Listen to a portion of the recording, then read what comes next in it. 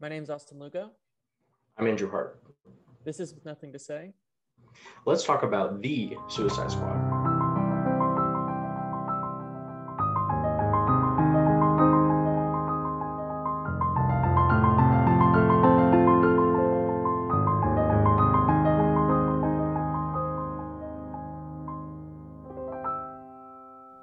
So, as you and I both know, the last couple of weeks we have been on set for a feature film. Yeah. So, our schedules. What's that? Mostly you. I've been here and there intermittently. Well, you were on like half the shoots. I suppose so, yeah. Which has been pretty intense. They're mostly night shoots. They're like 10 to 12-hour days, especially that first day. That first day was really tough. But that means that we weren't able to watch a lot of movies in the last 2 weeks. So when we decided this week a movie that neither of us had seen, I thought I'd pick The Suicide Squad because it's a fun movie. It's a new movie. Yeah. We had both just watched it within like the past week or two. Yeah. And I think The Suicide Squad is a really interesting film, not so much because of the film itself, but its context more so in film history and sort of the future of film. So, Andrew, is this better than Suicide Squad? Yeah, I would say so. I would say it's marginally better. I saw the first one in theaters when it came out. It didn't look good at all to me just before watching it. But when watching it, it's I've talked about it with you before, but it's a baffling movie. It's just like a really weird experience to watch it from beginning to end. It's just like really bad.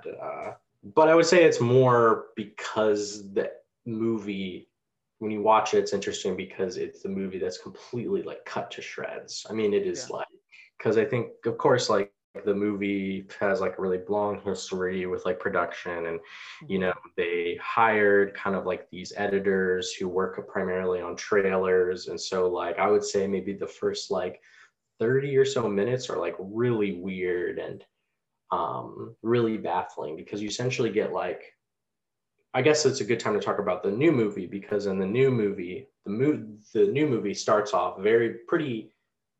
I would say the movie starts off on a high note for the most part. I'll talk about my reservations in a minute, but it starts right in the middle of the action. You are introduced to our characters right away.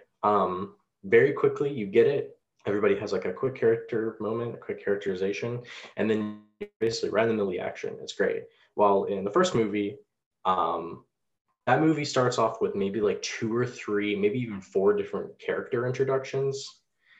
Like you get like character introductions of them in the prison. Then you get a thing where they're at dinner and Viola Davis is like talking about it. And then you get another thing where she's like in a bunch of military guys and she's talking about the Suicide Squad again. And then like, yeah, there's like, it starts off like really, really boring and really, really lame.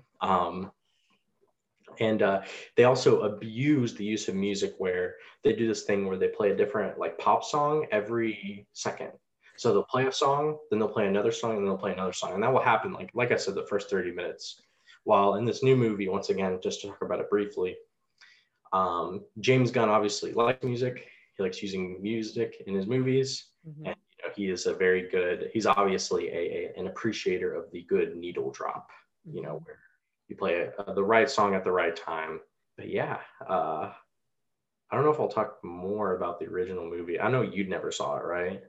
I haven't seen it, but in preparation for this is probably the first preparation I've ever done for any of these podcasts. I did watch a couple of different, like, because I'd known about Suicide Squad and your very detailed description of Suicide Squad when you first saw it. And also I recently watched like a lot of videos about the original Suicide Squad. So I have a very good idea of the entire plot of Suicide Squad and, the different characters who die and like how like it works and all of that. Because there's, I would say not nearly as much as say Zack Snyder's Justice League. There is this sort of little tiny push, and I think it's almost gone now, especially with the new Suicide Squad, for David Ayer's original cut of the film. Would you watch that? Maybe I would. Why not? Put it on HBO Max, I would watch it. Yeah. Is it going to be any better? Probably not, because there are still problems in it besides the editing that kind of sucks. I kind of have like similar reservations in the new movie where I'm just like not a super fan, huge fan of like some of the writing and some of the jokes. I also think like, how like the plot progresses in the first movie is pretty bad. I won't go into that. I just don't like how the main threat of the movie is created. I Yeah. think it's kind of lame, and it's just kind of yeah. So I mean I don't think a recut would fix that. I just think that like the way that the movie's cut just makes it exponentially worse. So I guess we can kind of talk about what we were talking about last time or earlier in the discussion when getting into the Suicide Squad. We open up on Johnny Cash's Folsom Prison Blues, which is just like I've probably heard it for some reason more recently in like 4 different movies, and I've enjoyed it in every movie that I've seen. I think I partly You just mean because enjoy who again? Sorry, enjoy who? the Johnny Cash song Folsom Prison Blues. I mean, partly just because it's a great song, No. but I think in every scenario that I've seen it, and I saw it in Wrath of Man like a couple of months ago, and I've now seen it in this. I think I mean, it's a little. I guess it's a little on the nose, especially when you kind of open up on Savant, who is throwing this it's like a rubber ball. Maybe it's like a racquetball or something. He has all these like spots like taped off, and he's throwing it. And I love the opening shot. It actually reminds me a lot of, if you've ever seen Strike. It's the director who directed Battleship Potemkin. There's this shot, which is one of my favorite shots in all of cinema. And it's a shot of a puddle, but it's so close up that it actually looks like it's a factory. And then someone steps in it and you realize that's a puddle. It's an absolutely incredible, beautiful shot. And for a film that's at this point like 110 years old is just incredible filmmaking. And there's something sort of similar in this, not perhaps not to the same extent as say the film Strike, but it is kind of an interesting opening shot where you start on sort of a puddle, and then there's kind of this strange crane movement of the camera to where we are introduced to Savant. And then it quickly, as you said, jumps into, I mean, literally within a minute, like what the mission is, like how this world works, and that he's going to be working with the Suicide Squad. And this is actually something I wanted to talk about. And one of the main reasons I picked this film, because the idea of the Suicide Squad and Suicide Squad is that basically they're these group of villains, and they have this little explosive implant inside their head, and if they go wrong, their head explodes. But I think what's interesting and about this film is, right, it goes through it really quickly and it's really fast. Do you think they could have, if the original Suicide Squad didn't exist, like let's say that film just didn't exist, do you think this film could go through that kind of opening phase so quickly? I don't really care. I really don't give a fuck. It's like fine. Like I think it's generally, fine. Like it doesn't really bother me how fast it goes. It's pretty simple. It's a pretty simple premise and idea. Sure. And one that you can easily look up on, the internet very easily. And I think they come across it really well. And even if you don't understand it right in the first scene, they establish it again and again later on in the movie. So that the idea of the squad or whatever you want to call it. So right. Yeah, it doesn't bother me at all.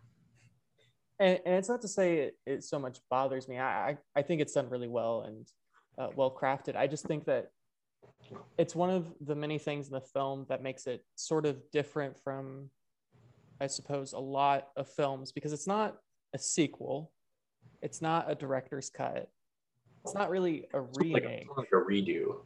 Yeah, it's like a redo, but it's not like a remake either. It's actually really expected. Yeah. Now they're getting it, for the most part. Yeah, it's something that I'm sure there's plenty of examples of it. You think of say the film we watched a couple of weeks ago, His Girl Friday, which of course is a remake of The Front Page, which is a remake of the play. But yeah, I don't know. I think it's more likely that we'll have more films that are like the Suicide Squad, which is basically we take a film that didn't do very well, like within the last 10 years, that say, a Warner Brothers or I don't know, one of these big production companies owns, they're like, oh, well, let's just remake it with a different director. I think that's going to happen more often than it won't. And I'm not saying that's a good thing or a bad thing. I just think it's an interesting pivot for production companies. Yeah, I don't know too much about the history of this movie in particular.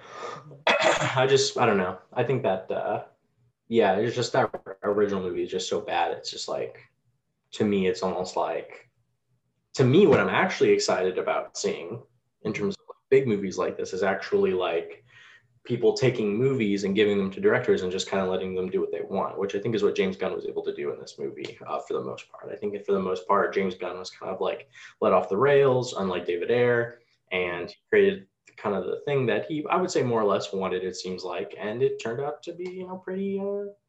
It seems like it went pretty well for, I guess, all intents and purposes. I hope they do that, even if it's a stupid superhero movie, I guess. Yeah. Yeah. I think the DC and Marvel kind of like when you compare their films, because I think I've seen every Marvel film except for Black Widow and the TV series. I haven't seen either of the TV series. I haven't seen Falcon Winter Soldier or WandaVision. And I've seen every DC movie except Suicide Squad 2016. And I think for me, the big difference between the DC movies and the Marvel movies, especially I would say more lately than, originally they kind of had a very similar vibe. But I would say more recently, I think DC, which Marvel's kind of doing, but is still pretty hesitant about, which is DC's definitely more allowing directors to kind of just do what they want. I mean, obviously the Suicide Squad's a good example of it, but you watch a film like Shazam or Birds of Prey, or even the director's cut of Justice League, Joker.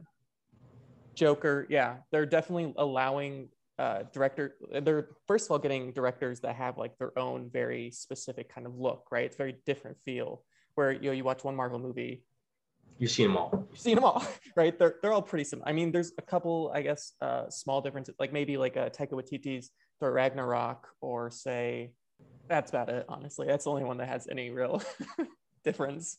I don't know.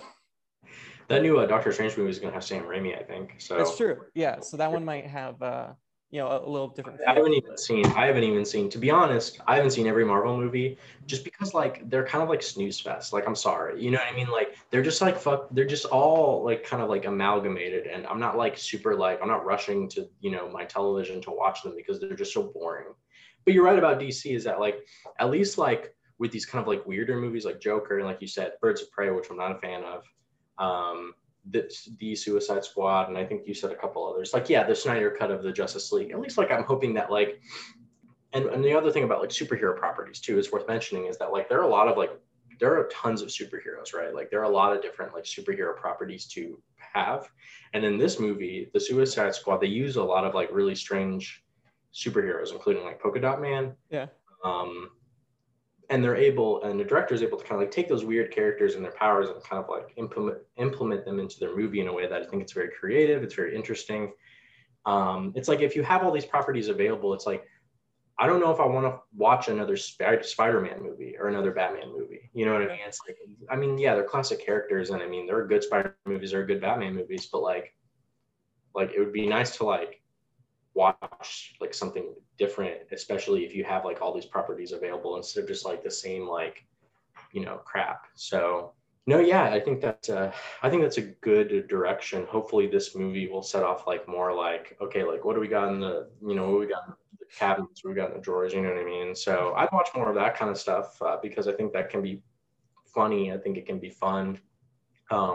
I'm not a superhero comic book hater. I just like think like a lot of these movies are just kind of I don't know, they lack any soul. So, Yeah. but still, I'd watch them if it's a good movie. So, So to get back into the movie, which I guess we haven't really talked about that much, Savant, who is the first character we meet, who's basically the idea of Savant is like it's exactly what his name implies. He's a master craftsman. He can make anything out of anything. He's kind of like a MacGyver kind of deal, and he's introduced to the Suicide Squad.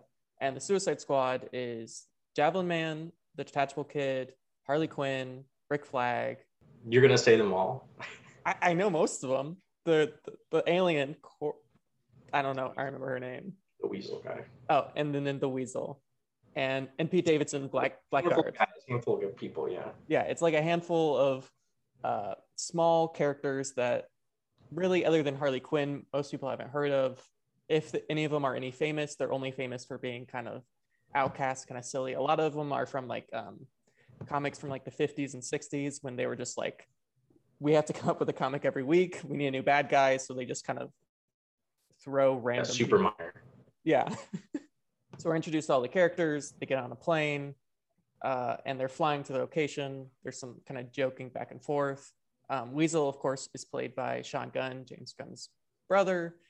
And then they get to the beach and we immediately realize that Pete Davidson's character, Blackguard, has, for some reason, decided to like turn in the fellow Suicide Squad, which, like, if you like think about it for like about 10 seconds, doesn't really make any sense because there's a bomb in his head. So like, I don't know what his plan is, or like the idea, like, I mean, I guess he's just kind of, I mean, Pete Davidson does a good job of just playing like a character that's just kind of an idiot, which I guess is just like the logic of it, because he just literally walks out. I like when he gets his face blown off. And his face gets blown off almost immediately. I don't like Pete Davidson, so watching him get when I saw that Pete Davidson, when the movie started and I saw that Pete Davidson was going to be in it, I was like, oh fuck, like this is not going to be good. It's going to be shitty. But then like when he got his face blown off, I was like, okay, good. It's all good. Like we're good. He got his face blown off. It was very, very satisfying to watch his face blown off. Yeah, but yeah, like Pete Davidson's like, oh, you know, and he's walking towards all these guys on the country of Corto Maltese. Mm-hmm. And then everyone just gets killed. Everyone gets mowed down. They all use their powers to no avail. Yeah.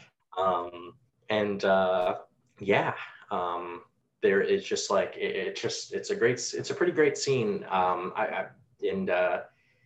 You're just kind of like, oh, everyone's getting mowed down, and then of course you find out that it was a distraction. That isn't the Suicide Squad. The Suicide Squad are on another beach on the country, and that's when you realize, like, oh, okay, these are the actual guys that are involved in this. Which, you know, it's a shame that we have to have like trailers and like fucking like movie posters and shit, because this would probably like be more effective if, like, I don't know, those things weren't a thing, you know what I mean? Because It's like we're like, oh, where's John Cena? Where's the shark guy? You know what I mean? Idris Elba, those guys are going to be in the movie, so it's like it's still made well, so that's fine.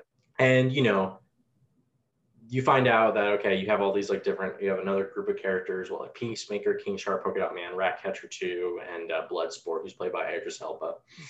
Mm-hmm. And they were able to enter into the country undetected. And their thing is that they have to go to the South American island nation of Corto Maltese. Mm-hmm. Its government was overthrown by an anti-United States regime. And yeah, the squad's purposes are to go there. And I think, I think what they know is that they have to go there, and I'm trying to think what they actually have to do. Obviously, like their plan changes like later on, but I'm trying to think what their like main. They're originally sent there to go to the big, like German Nazi, the tower, and basically just destroy what's ever in there. That's like they're not really given like details of what it is. Yeah. And of course, later on, we learned that Viola Davis, who again plays Amber Waller, I think is her name. I guess, yeah, just who. Again, just a fantastic. Viola Davis is just incredible, and the fact that he's willing to play this role again is just great, and gives an incredible performance. She's boring in the first movie. Is she? She's not as emotive in this movie. In this movie, she like yells and shit, and she's definitely more. She comes across as like way more like evil and way more mean. So yeah, I appreciate her performance a little bit more in this, definitely. So, as you said, we cut back to 3 days before, or however many days, I don't know, a certain amount of days before. And we are introduced to, as you said, the real Suicide Squad. So it starts with Idris Elba, Bloodsport, and basically he's cleaning the floor. And we again meet Pete Davidson, who's just being a shitty person. And Idris Elba goes and talks to his daughter, which is a fun, I think. So I think one of the things I like about this film so much, and one of the reasons I really enjoy it is, which I didn't really expect, because James Gunn, I'd seen Guardians of the Galaxy and Guardians of the Galaxy 2, which I guess they really did let James Gunn pretty much do what he wanted. But I would say how this is different from those films is this film, and I'd say James Gunn is very aware of superhero movies and how superheroes movies exist in the world. And he does his best at times. And I'd say it works best in the first act and second act. I would say it kind of fails in the third act, but we'll get to that later. But in the first act, he does everything he can to kind of invert your kind of expected expectations for what a superhero movie should be. So when Bloodsport goes and meets his daughter, you think it's going to be, this touching kind of gooey saccharine moment between a father and daughter. And of course, it's not that at all. It's just Bloodsport yelling at his daughter and his daughter yelling at him. They do that in the first movie too, where, I know that Idris Elba is playing a different comic book character in this, but it is kind of a continuation of Will Smith's performance and Will Smith's character in the original movie. And Will Smith is not very good in that movie. And he has gooey, saccharine moments with his daughter. His daughter's perfect. His daughter is like really cool.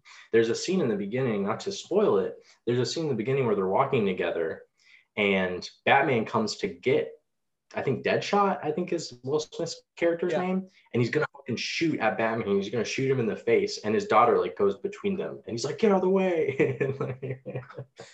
Like he's like, no, Dad, don't shoot Batman. And it's just like a really bad moment. And like, yeah, the moments between him and the daughter are really bad. But in this movie, like you said, really good. They like yell at each other and stuff. And like, it's very, very, it's way more effective and way more interesting to watch than just like, just like a dad and a daughter who, they're on good terms, I guess. Yeah. For some reason, it's like, okay, well, even though he's like going to jail forever. Yeah, good scene. Idris Elba is good in this movie. Just to say he's pretty good in this movie. He does a good job. Way better than Will Smith. I think he's a much better actor than Will Smith. And yeah, but yeah, in that one scene, he's basically just like, look, like Viola Davis is, basically just like, hey, you want to see your daughter? Join the Suicide Squad. Do this thing for us. You'll get your sentence commuted. Okay. You're formally introduced to everyone, which I'm okay with because we weren't before. Mm-hmm. Introduction scenes are kind of annoying to me sometimes. Sometimes I think you should just start the movie. Mm-hmm. But this one was okay. And they all have their little quirks and characterizations. And, and then, of course, Viola Davis talks about what their mission is. And then, I think it cuts back to them on the island, right? Like they were back on the island after this introduction, and they're basically just wandering through the jungle. And like I said, you have like John Cena, who plays Peacemaker. You're introduced to him a little bit more too. He's like a patriot guy, and he butts heads with Idris Elba, which is interesting. And he's pretty good. He's very, very funny. Apparently, sorry to cut you off for just a second. Sure. Apparently, when the writer of Watchmen, the guy who wrote the comic book, Alan Moore. Yes, Alan Moore. All the characters in Watchmen are technically DC characters. He originally wanted to use Peacemaker instead of the comedian, because that's who the comedian is actually based off of.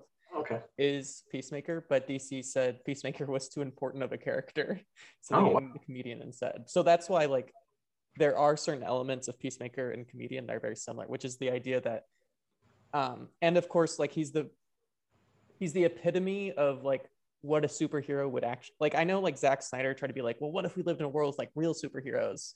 But John Cena's character Peacemaker is really probably what a superhero would actually be, right? Well, it's just someone. He's barely like a superhero, right? Like I don't know, like it's like what's a superhero? Yeah. And like the Justice League movies, like you have like Superman, who's like a god, like he can't be destroyed for the most part. Yeah. And like, yeah, you have like basically like God people. In the Suicide Squad, they're not really God people. They're just like really good at certain things like shooting guns and stuff. Mm-hmm. Like, what was Peacemaker's thing? Was he shoot a gun well? What was his super? That was one of the jokes, like very early on when we're actually first introduced to Peacemaker. which is that him and Bloodsport are basically the same. And so basically all John Cena's character Peacemaker can do is he can shoot well. Like that's it. He basically does what Bloodsport does. Yeah, which is fine with me. I'm fine with me because that means like they're not invincible, but they're at least like a threat too, you know? So like they're good at fighting, you know what I mean? I guess like Black Widow or some shit like that. I don't know. Yeah. It's just hard to like make a movie about gods, you know what I mean? It's just like, you know, it's been done before and it sucks. Yeah, and I think you get that other scene where they're walking through the jungle and they're talking to each other and stuff like that, which I will have to say, I like James Gunn. I like the guy. I've seen quite a few of his movies now. The other day I watched Slither, which is a movie he came out with 2006, which is like his horror film. Really recommended it, really enjoyed it. Really great, kind of low budgety kind of horror film. Very good. You know, I like his shtick. I like his humor. He was a Trauma guy early on. He wrote Romeo and Juliet, you know, which I think is amazing that he went from Trauma to like making, you know, big budget superhero movies. That's amazing. But sometimes I think his humor and his writing does great on me. And I find myself like rolling my eyes a little bit too many times in this movie. Sometimes like the jokes and the dialogue, they just do not land with me and I don't care very much about it. I think the story overall is pretty good. And I think the characterizations are pretty good. And, you know, especially all the newer characters, I think they do a good job and the performances are good and all that shit. I just think that sometimes like it kind of grates on me. And I will also say, if I'm going to say something else, another criticism about the movie, I just feel like James Gunn maybe is treading water a little bit. I don't see how this movie is that different than the Guardians movies. It's another movie. It's just maybe third or fourth movie that he's made about a bunch of anti-hero stragglers who have nothing going on that now have this new opportunity and they're going to take it on and they're going to go and they're up to the moon. I just feel like James maybe is treading water a little bit. He's kind of making the same movie over and over again. I like Guardians movies and I like this, but in terms of looking at James Gunn's career, maybe you should do, I just kind of almost wish he did something even more different. But yeah, it reminds me of this interview Sam Raimi had after he made Evil Dead 2. They asked him, you know, you made these two incredible films on incredibly low budgets. Do you think, you know, you'll be able to make the same kind of films with big budget, right? Would it be easier? Would it be, you know, would you make better films? And Sam Raimi said, no, it would be, you know, the more money, I'm terrified of having money for a film because I'm afraid that the creativity that you're forced to have with, you know, these small budget films will go away. And I think in a certain sense, that's kind of what's happened to James Gunn. Like, I think he has, right, especially with this last movie, The Suicide Squad, is they basically, right, DC said, have as much money as you want, do whatever you want. I think he has, because he has the capability to do pretty much whatever he wants, I think he's kind of held back by that. I think if like his next film is say like a small budget film, right? If he did something like say, you know, Jon Favreau did after Iron Man, right? If he did something like Chef, where, you know, you go from these giant big budget films to a smaller budget film where you're kind of forced to kind of work around certain things, I think that would kind of move James Gunn back into a direction where he isn't just making the same movie over and over again. Those are like my main criticisms. Yeah. Those are my criticisms. Also, some of the CGI is just okay looking, but it's still not bad. But I think just to move on, yeah, they're in the jungle. You know, they get to know each other, and I think like one of the next big scenes is that they come across an encampment in the middle of the jungle. And actually, earlier than that, they're told that they need to rescue Rick Flag. They're saying Rick Flag has been taken. You need to go get him. They're like, okay. So they go to this encampment in the middle of the jungle, and they just kill everyone there. It's very fun. It's a very fun scene. They're like playing around basically, just shooting people, like going nuts, just like killing everyone in sight. Very, very, very, very crazy scene. And then they get to the tent in the camp, the big tent, and they open it, and Rick Flag is just hanging out. It turns out that they're rebel forces that are against the current like government regime, and then they just killed like basically the good guys, you might say, the guys that are on their side. And it's a pretty funny. I wasn't expecting that. That was another good scene that I wasn't expecting, you know, to go that way. So it's kind of funny, you know, and they're just kind of like, sorry, you know, they're like, what do we do? Sorry, I guess. They're stupid, you know, they don't. They're a shoot first, ask later type of group. Mm-hmm. And I think more or less I think like they decide like, okay, we're going to go into the city now, the Yeah. city. And I think that's kind of where it goes from there. Yeah. And just to touch on a couple of points that we jumped over, we learned that Polka Dot Man, he has a virus, which it's like a, I don't know, Actually, like space some body horror dimensional too. virus. Yeah. Yeah. So like his face gets all like, which I think is one of the cooler kind of makeup effects. Looks good. There's like these glowing bulbs, and he has to basically shoot out polka dots like every like 2 times a day. We also learn, of course, famously, Weasel couldn't swim just because of and he immediately died because they just never checked. And then in a similar way, Idris Elba's character Bloodsport has a serious rat phobia, which I think what I love about both those moments is that, and something that I think James Gunn does a job pointing out, is kind of the bureaucracy of these forces, which you never really see in movies, right? Like for some reason in movies, like bureaucracies just work like really well. Like they're just like freaking perfect. Like they just like it just goes from A to B. Like, especially Marvel movies. In Marvel movies, it's like the bureaucracy is like they're the CIA, so they're awesome and epic, and they can never do any wrong, and they're not bad guys. Like they can do anything bad, and they're super great and awesome. And that's basically what Shield is. They're the CIA, they're the good guys.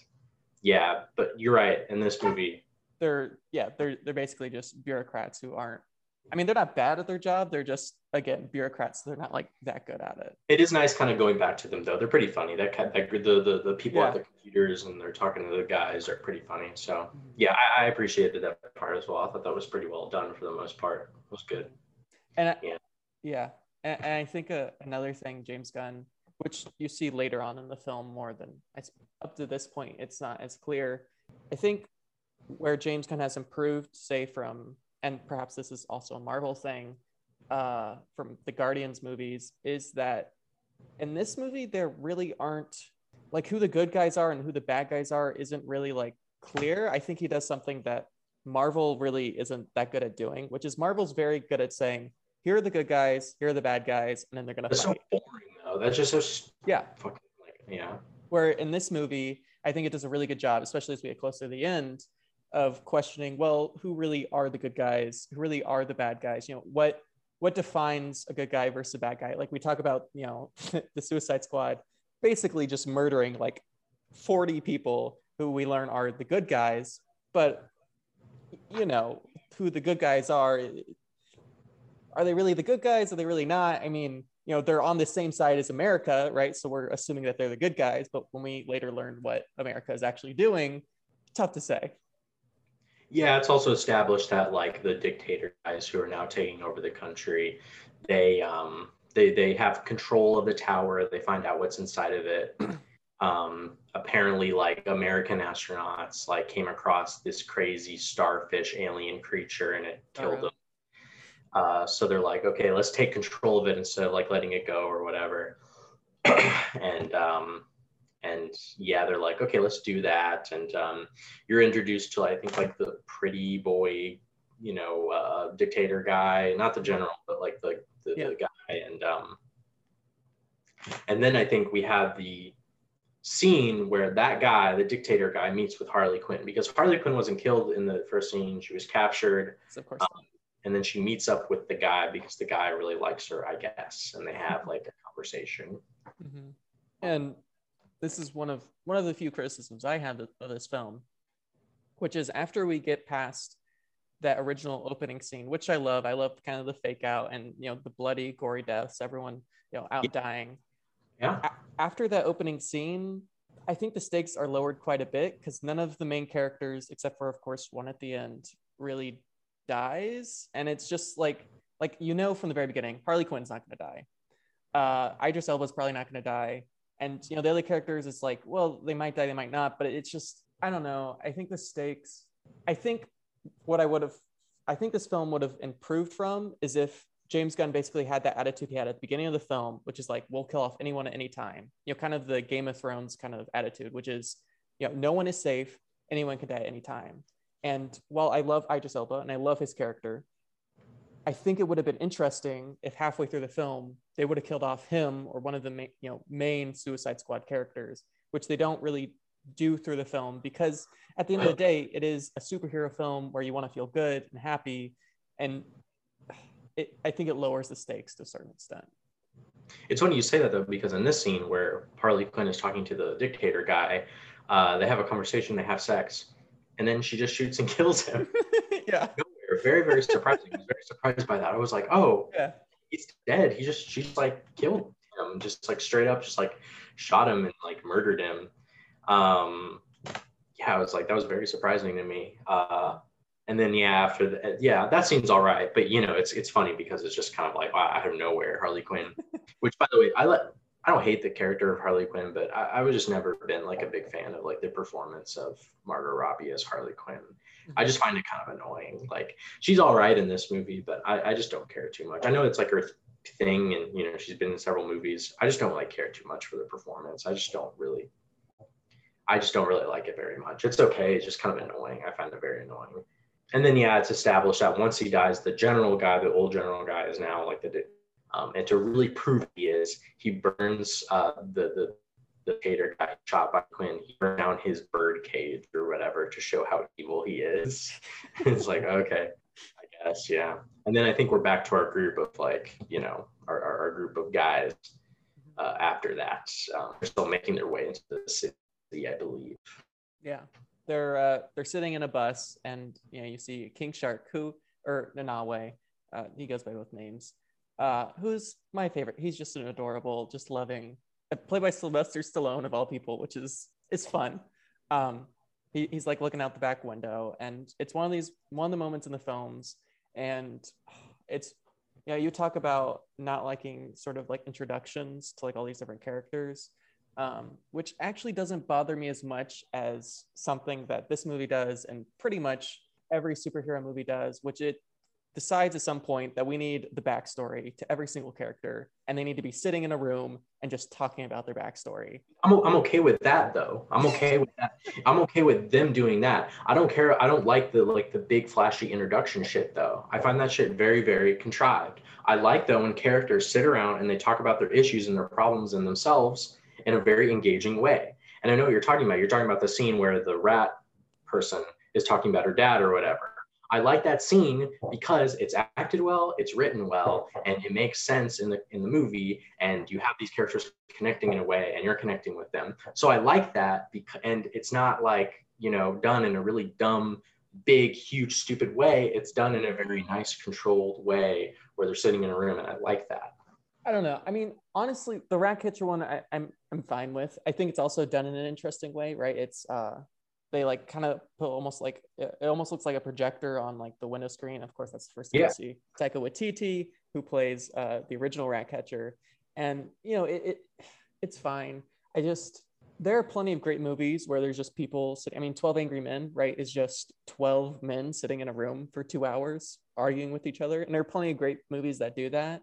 It's just like, and I get that in a superhero movie, you have to have moments where like you stop and pause. That's fine. It's just, I don't know. I think the one that bothered me the most is like the Polka Dot Man one. I like his character. I think he's a really interesting character. I love his backstory. I love the idea that he hates his mom and imagines everyone he kills is his mom. I think that's fun. But like him just standing there talking, telling us, his tragic backstory, which we basically get with everyone except for Peacemaker, interestingly. And I think that's it. Or I guess, no, we don't really know the backstory of Nanawe either. But I don't know. I'm fine with like, I'm fine with it. I mean, I'm fine. It's just like, I think it can be done better. I think it can come up in like a conversation where like you're talking about other stuff. Like, I guess what I don't really, it's not so much that I don't like that they have a backstory, that they tell their backstory. I think that's fine. I just think there's a better way to go about it. I think it can go about, talking about like things that are actually happening in the film, and then like moving in there, like having moments, right? Like you say like a line or two here, a line or two there, right? Some world building, where instead it's like they're all sitting on a bus, and we learned why Idris Elba is afraid of rats. We learn about Ratcatcher 2's dad, Taika Waititi, Ratcatcher. I don't know. It's fine. I mean, I don't really have a real criticism about it. I just don't like it that much. I just prefer it be done differently, I guess. Fair enough. Yeah, they had a conversation on the bus. they go to a bar Mm-hmm. because they want to get Peter Capaldi, who has the thing in his head, the stuff in his head. The thinker. The thinker. So yeah, they go to this bar in the country, and they all go in except for the shark guy. Nanawe. Yeah, Nawe, yeah, whatever. And they go in there. By the way, I don't know if you saw a cameo by Lloyd Kaufman in the very beginning when they enter into the bar. I didn't notice. It's like a very quick shot of him. Yeah. But he's been in other James Gunn movies. But once again, gotta rep the original guy right there in the beginning, straight up. But yeah, they like go in there and they're like they're hanging out and they're like and they're like, we should drink. Like I don't know, maybe we shouldn't drink. And then they drink. And yeah, they have like a we're drunk scene, you know what I mean? Yeah. Woo, it's like, whoa, we're crazy. Yeah. There's a funny scene where there's a funny part too where like Polka Dot is like dancing with everybody and like it like cuts. And it's interesting because you don't notice after a second, but like it kind of like cuts for really quickly, and then like all of the people that he's dancing with have, of course, the face of his mom, which that comes up several times where he sees his mom in every person that he sees and stuff like that, and which is very, very, I feel like that's a very trauma thing. I don't know what it is, but there's something very trauma-y about that. But yeah, that's a pretty funny part in it. And eventually Idris Elba, he finds Peter Capaldi and he's like, I'm gonna shoot you, I'm gonna kill you, idiot. Like, okay. And then I think cops come into the bar, right? Yeah, like the military police or something like that, because they're searching for, because they've been given they've basically been told that they need to find Americans, which, I mean, obviously when it comes there, the Suicide Squad isn't exactly a master of disguise by any means, especially when you think of Peacemaker. But basically they're at the bar because they're looking for the Americans. And Idris Elba, Bloodsport, in kind of a move that I suppose is sort of his transition into who he becomes at the end of the movie, immediately goes, hey, I'm the American. And then, of course, Rick Flag is like, I'm an American. And he forces Peacemaker to say that he's an American, which allows Ratcatcher, the Thinker, and Polka Dot Man to get away into the car with Milton and Nanawe, who drive off as those three characters are arrested and taken away.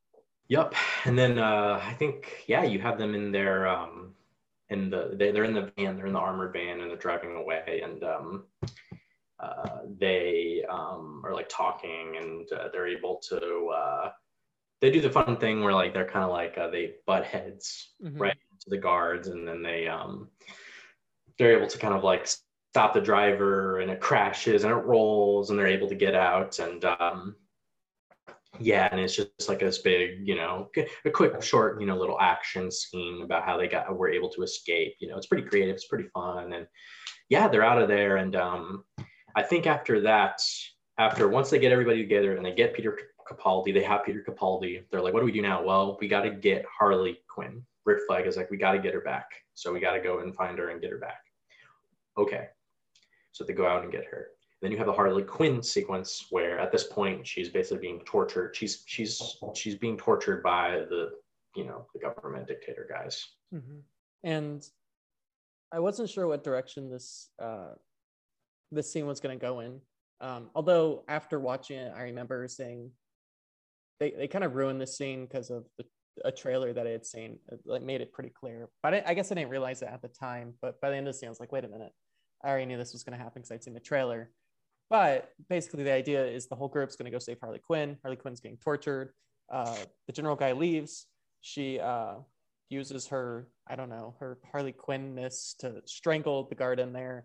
She gets free. And the way that she gets free, I thought it was pretty good. Yeah. I thought it was pretty like, oh, okay, that's like actually kind of like, yeah.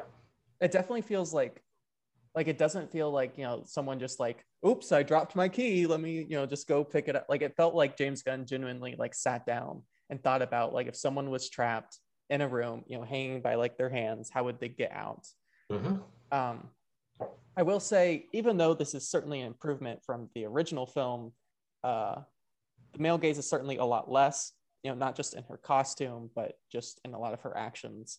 Because one of the things I do know about the first film is the male gaze on Harley Quinn is pretty intense, and her outfit or costume or whatever is it's gross. I mean, it's gross, and and this, I mean, not like gross, like gross Margot Robbie, but like it's I know what you mean. I know what you mean. you know what I mean, because it's like fishnets and like underwear and like that.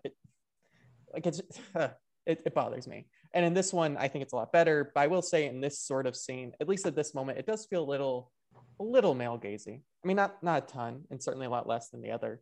But it's fine.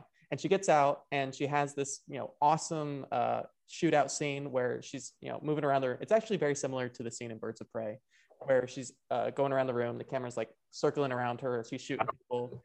I don't even remember that scene. I saw the movie not too long ago. I barely remember a single thing about that movie. But yeah, this scene is a very good scene. Very good action scene. I like the way that the camera moves. I like the editing of the scene. It's very quick, but it's not too quick. You know what I mean? It's not like 1,000 like edits a second. It's like certain things linger and certain things cut really quick. Yeah, just like definitely one of the best action scenes in the movie. Really, really good. Yeah. And she fights her way out of the place, and as she starts fighting her way, instead of blood, there's like flowers and like little birds and stuff, which is, I mean, it's fun. I think sometimes it feels sort of like they are, and I think this is true of Birds of Prey, since we were talking about it a minute. Sometimes it feels like it's pandering to like, oh look, she's a woman and she's strong and independent.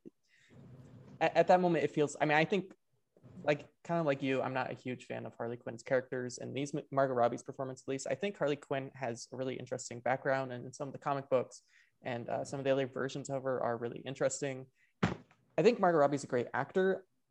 I think her performances are, it's a weird choice, I guess, the whole thing. And Birds of Prey, for some reason, like, this baffles me a lot, is there is a group of people, especially on Letterboxd, who think Birds of Prey is just like the greatest superhero movie, which just, it baffles me because it's so fucking boring. Like it's so annoying and like forgettable. Like I said, I barely remember anything in it. I don't even remember like I don't know. It's just like kind of like a messy movie. It's not like the worst thing ever. Like there are worse movies, but it's so messy and it's just so like annoying and unfunny and just kind of like, yeah, I'm with you there. I just don't really get the appeal of that movie. I mean, I'm glad that like, I think the cast is really neat and stuff. It's just like, I just don't really care for the final product overall. It's just not very good. But she breaks out, and she's something we've also forgot to mention. Very early in the movie, when Javelin Man dies, he gives her his javelin, and so she's been carrying it around like this whole. Oh, the stupid javelin shit. Yeah, I don't find the javelin, like, I don't find that stuff very funny. It's, I guess, like a lot of the jokes from Harley Quinn, I don't think they like, of all the jokes, I think those are the ones that land the least for me. I think I don't really care. But she takes a javelin, gets in a taxi. She finds Bloodsport and Peacemaker, or Rick Flag, maybe. Yeah, they're like getting ready to rescue her, and it's like, what? We were gonna rescue you. She's like, I'm good. It's like, oh, it's kind of funny. It's fine. It's a fine scene. And so then we have, and so from this point, this is when they go on their final to the tower. To the tower. Yeah. Which I'm thinking about it now, and I realize that like, so after they get Harley Quinn, it's like almost like an hour. The rest of the movie, there's like an hour left. It's like, I'm kind of like looking at like kind of like the movie right now on HBO Max. After they get Harley Quinn and they move on to the tower, which is like the final act or part of the movie, it's like a whole hour of them just doing that, which is interesting. Really? I didn't realize how long the whole sequence is. It's pretty long. I mean, like there's a lot that's discovered and a lot happens, and they do a couple like fake outs and like, you know what I mean? They do like some fast backwards, I guess you might say. And yeah, I think that whole sequence for the tower, it's pretty good. It's a pretty good build-up, and once you get there, it's like, okay, this is good. And then the tower, and then the other thing, and then, but yeah, the full final part of the movie. But they're like, all right, let's go into the tower, let's go, baby, and they go in there, and they're like, okay, we're gonna blow it up with explosives and stuff, and they're going on the tower, and then I think this point, you have Ratcatcher, Rick Flag, yes, Peacemaker. They go up to like the top floor or whatever. They just head straight there or whatever, and they see basically the alien starfish thing. Yeah. Oh, they're in the basement. That's important to know. They didn't go to the top floor. Oh, it's the basement? Yeah, because Oh, they are in the okay. Yeah, you're right. You're right. They're in the basement, not the top floor of the basement. Yeah, and they kind of discover some things about like why they're really there and what's actually going on and stuff. And the Thinker, who I think I wish they would have given the Thinker more to do in this film, because I think Peter Capaldi, he's like a very good actor. I think Peter Capaldi is a great actor, and I really wish he would have given more. And he has one of my favorite lines in the movie, which I don't remember the exact line, but the idea basically is that America doesn't really give a shit about Starro, and we learn that later on. Like they don't care if Starro takes over the entire country that they're in. All they care about is destroying the evidence that America was linked to it. And the Thinker's the ones that's like, you guys aren't the good guys. America doesn't give a shit about you at all. America doesn't give a shit about any of this. And I think it's probably the most expensive film, right? The most money put into a film, and probably I would argue one of maybe Joker, probably one of the only superhero movies that's anti-imperialist and anti-American, which I think is a ballsy move for James Gunn to do. Yeah, every Marvel movie is just like basically like, yeah, United States is awesome, CIA is awesome, we're awesome. I'm trying to think of like another movie that's like that, that's like extremely anti-imperialist outside of a movie like JFK or something like that.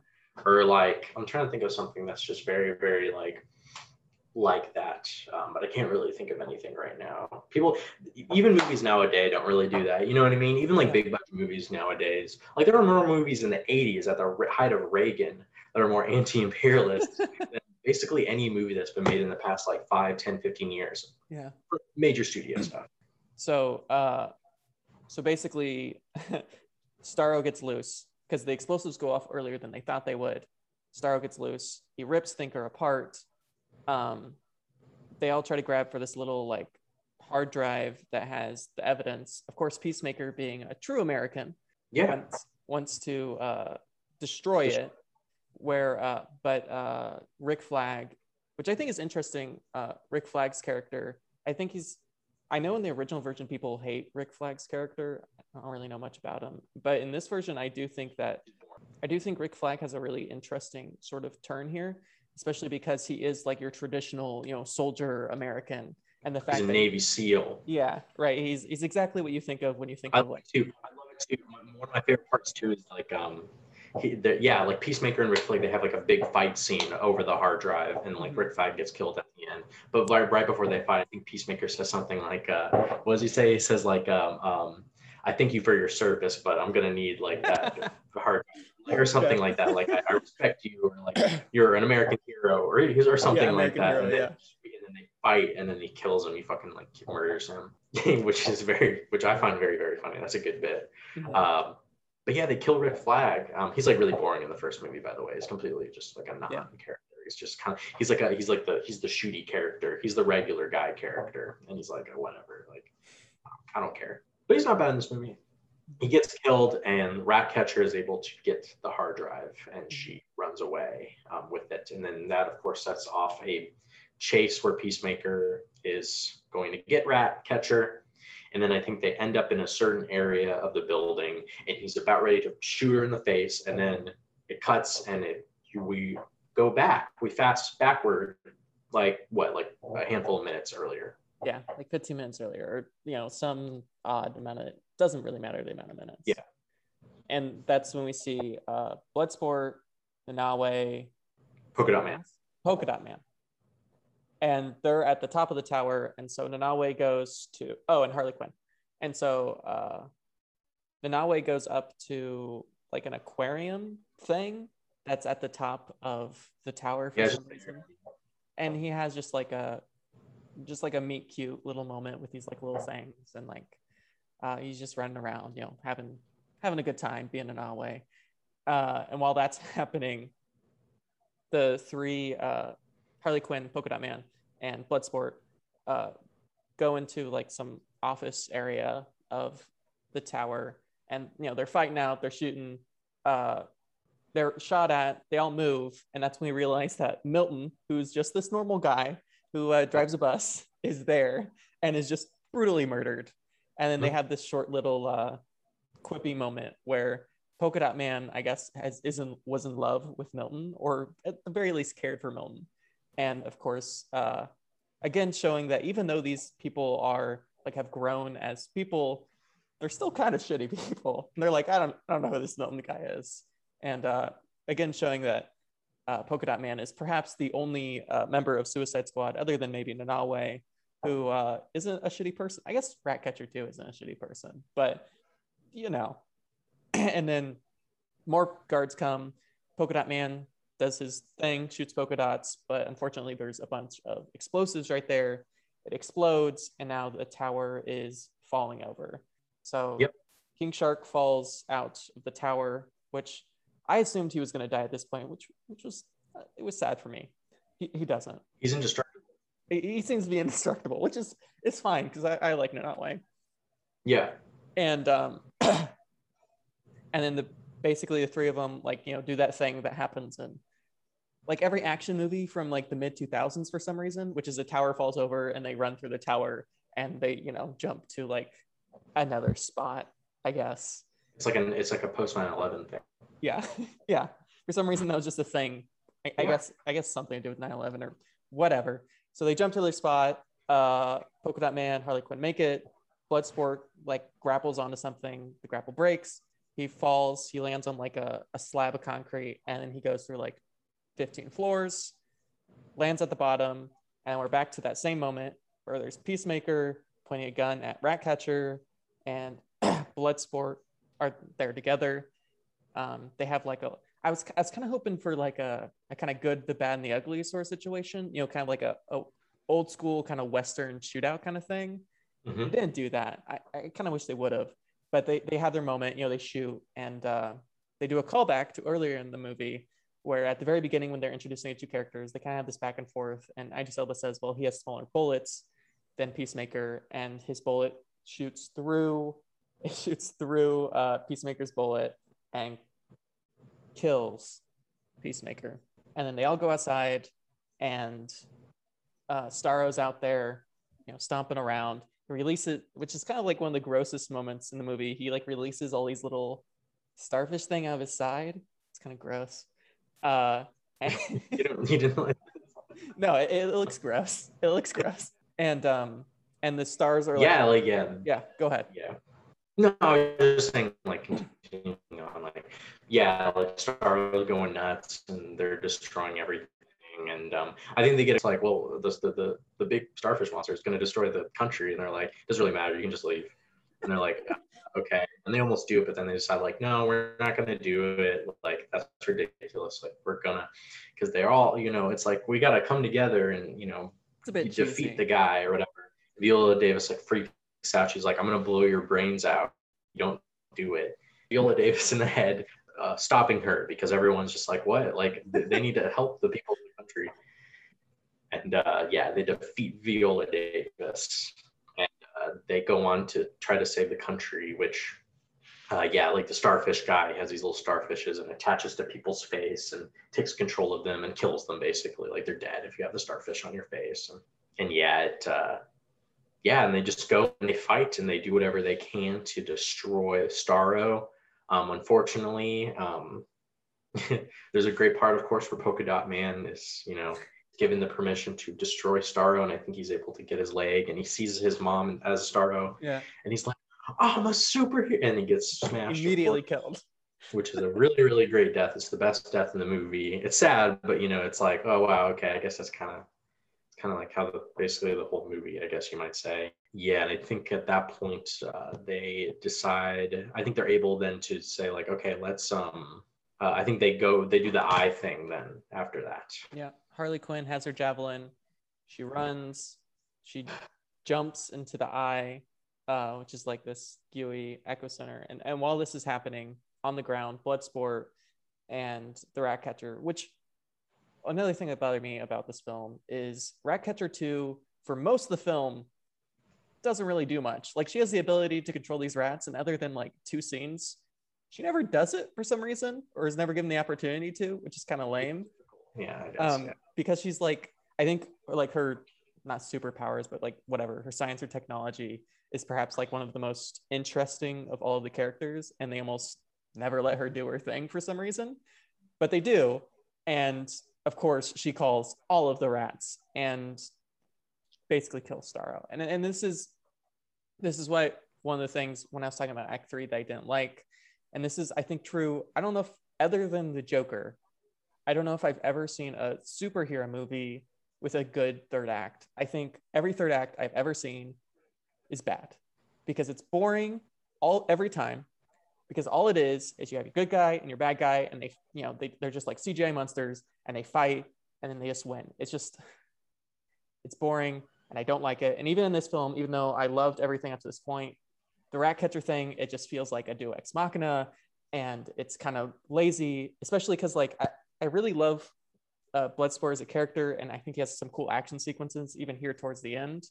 But like the way they destroy the monster it's kind of boring. It's kind of lame. I don't love it. I haven't really seen a superhero movie where I do like the third act because it's always just like two like superhumans fighting each other. It's not that interesting. Even in like the original Iron Man, which I guess could be like considered the first superhero movie of the modern era, it's just Iron Man fighting another Iron Man. They're just not, I don't know. Just not a fan of it. I didn't mind it.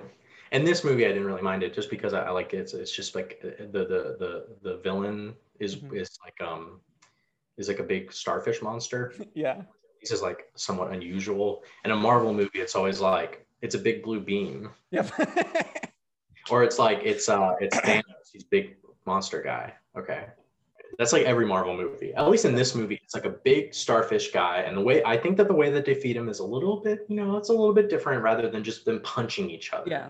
In a Marvel movie where they're just running around and they're flying around and they're punching each other and they're firing their moves. At least like this movie was like a little creative, I guess. Mm-hmm. And I think like the starfish guy is a little unusual.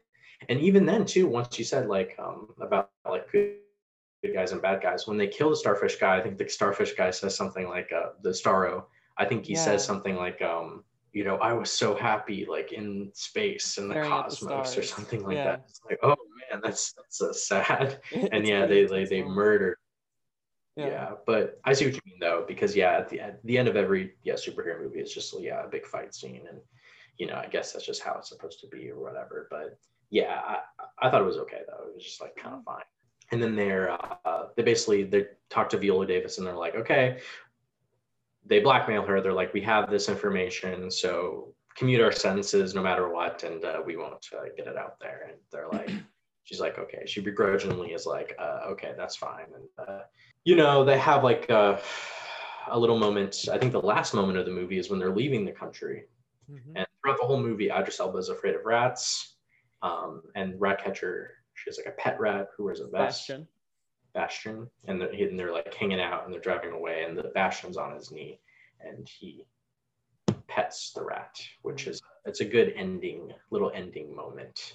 Yeah, that's a very nice little moment, you know what I mean? It's very good, it's very nice. And I think like the after credit scene or the midway credit scene is of course Weasel on the beach, and it turns out he didn't die from drowning and he runs away, and that's the movie, I think. Yeah, that's kind of just how the movie ends. Big fight scene and stuff. And it's important to note because which I imagine we'll probably end up both watching, is the post-credit scene. The mid-credit scene is Weasel's alive, which makes me think that they're probably going to make another movie with James Gunn because they kept Sean Gunn alive. And the post-credit scene is we learn that Peacemaker is alive.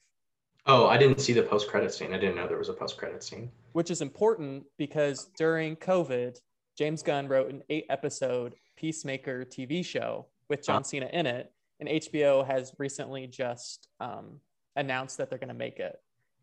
Okay, I didn't know this. Okay, that's interesting. I gotta watch that. Yeah. That's kind of weird. What, is it just like Peacemaker now going to shoot people who are bad against the government? He's a pretty good character. He's pretty funny.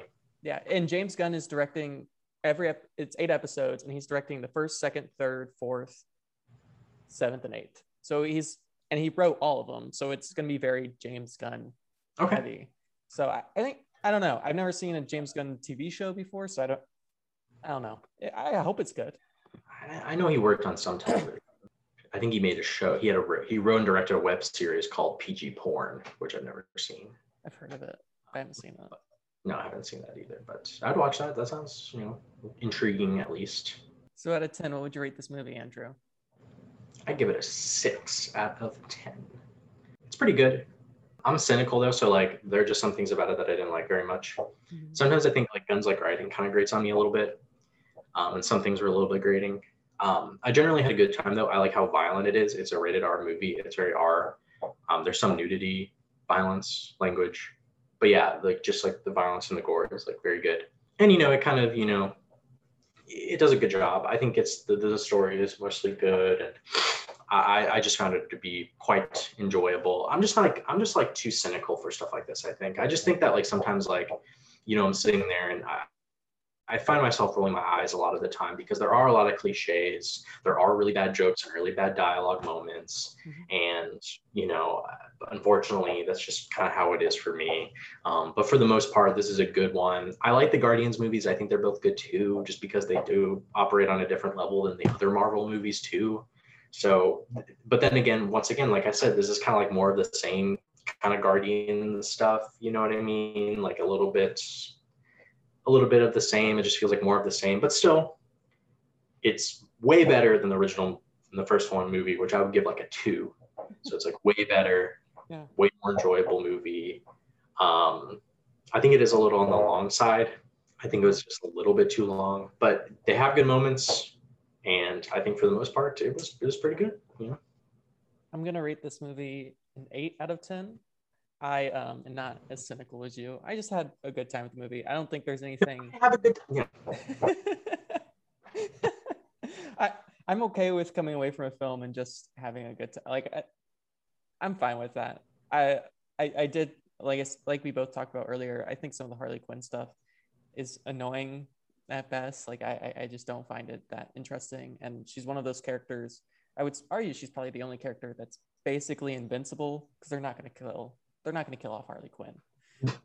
Even if like at this point, it doesn't really seem like any of the DC movies like connect anymore. Like I know they were trying to do like an MCU thing, but I don't know what's canon and what's not anymore. They're kind of just it doesn't matter. Really. It really doesn't matter. But sure. I really enjoyed it. I had a fun time. I laughed a lot. I watched it with Emily, who was playing Stardew Valley. So she only paid like half attention, but even she enjoyed it, and she doesn't really like anything. I just thought it was a good time. I loved all of the choices in cast. I loved all the performances. I loved the story. Like I said before, I think the third act wasn't my favorite, but I had a good time, and I think that's enough. No, I had a good time too. It's just like I don't think like I just can't say that I love it. You know what I mean? I think it's good and I think it's fun and I had a generally good time. I just can't walk away from the movie being like, yeah, I love that movie. That movie is fantastic. It means a lot to me. Mm-hmm. I just can't bring myself to say that because it's not true. I don't really like love the movie all that much. I just think it's really good and very enjoyable. But that's about as far as I can get with it. Yeah. That's just me though. All right, y'all. Thank you for listening. I'm Austin Lugo. I'm Andrew Hart. You can find us on Instagram, YouTube, or wherever you hear our podcasts. And thank you all for listening. Thanks again, guys.